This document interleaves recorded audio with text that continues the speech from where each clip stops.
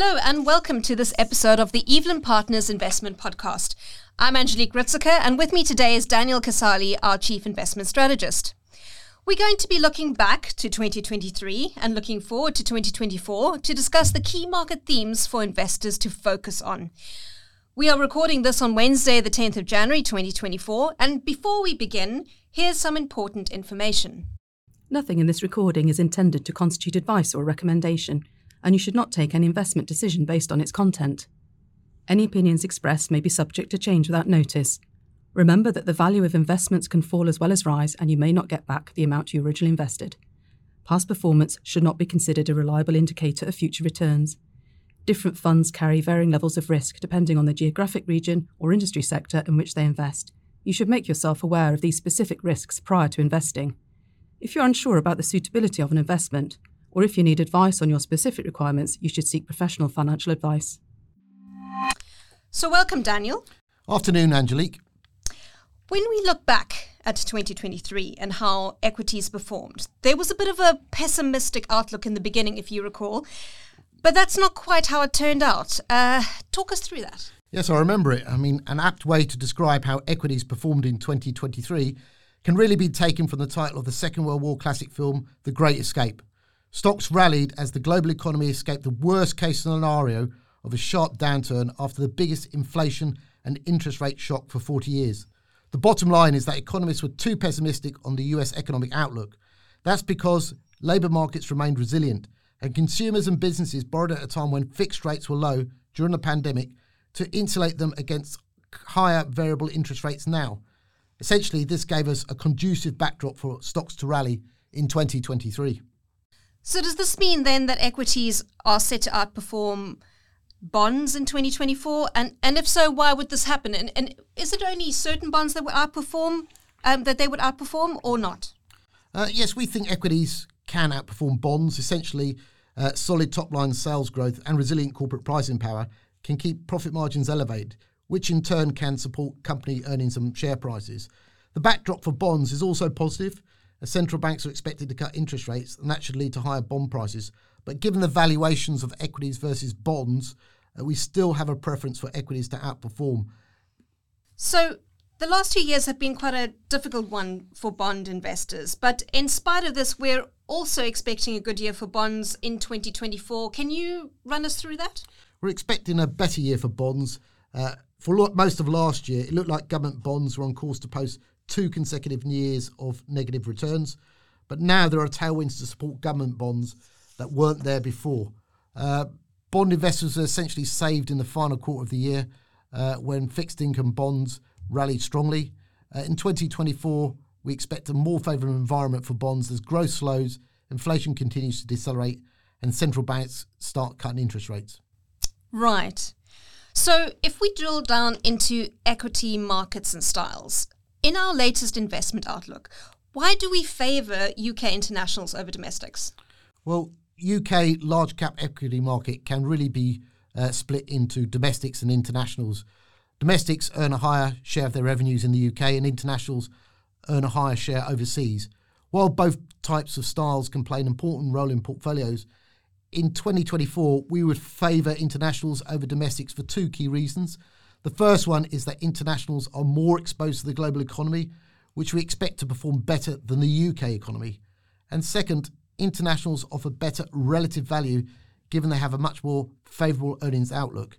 The risk to this view is that domestics could receive a sizable boost if we see a stronger pound in 2024. Artificial intelligence stocks were another big theme in 2023. There was a lot of focus on the Magnificent Seven, which includes stocks like Apple and Amazon, Nvidia. And this year, there's hope that we could see the market broaden out beyond the AI-led stocks. So where, in your opinion, would we see better performance outside of AI stocks? Yeah, we would expect the US stock market to broaden out beyond the AI theme. A lot depends on whether the US avoids a recession and whether the Fed cuts interest rates in reaction to lower inflation. If the US avoids a recession, then we would expect to see the market broaden out beyond AI-led stocks to unloved areas of the market like energy, small cap. And this will basically mean that investors will take a little bit more risk. Even so, core quality stocks that typically have strong balance sheets, stable sales, attractive margins and generate cash flow still have a place in portfolio over the business cycle. And these do include AI-related stocks. So let's move on to interest rates. The Fed is expected to cut interest rates in 2024, perhaps because of the elections. I would imagine they're getting some pressure there. How will that affect the US equity market performance? Well, yes, we can have an idea of what the Fed intends to do. If you looked in the December economic projections coming from the Fed, they show that they anticipate 3 interest rate cuts by the end of 2024. If history is any guide, the state of the economy will be an important determinant of equity performance. So since 1974, the Fed has delivered 8 interest rate cutting cycles, with a recession materialising on 4 occasions. So when the economy managed to avoid a recession, the S&P 500 rose by an average of 18% over the following 12 months. However, when the economy fell into recession, the stock market fell by an average of 8% over the same time frame. Our base case is that the US avoids a recession, so it allows equities to rally over that period. But you're right, as with an election year coming up, it's looking increasingly likely that the Fed is going to be under pressure to cut interest rates. Let's look at currencies. Sterling has gained around 5% against the US dollar. So should we be expecting that sterling will appreciate in 2024? Yes, that was 5% gain last year. We do expect the dollar to depreciate as reviving risk appetite and the overvaluation of the greenback against other major currencies unwinds. Given that the US is likely to cut interest rates before other major central banks like the Bank of England or the ECB, there becomes less reason to own the US dollar. This provides an environment for sterling to appreciate against the US dollar. We've talked a lot about gold recently, and the gold price rallied sharply in the last quarter of 2023. What are your thoughts on the outlook of gold for this year?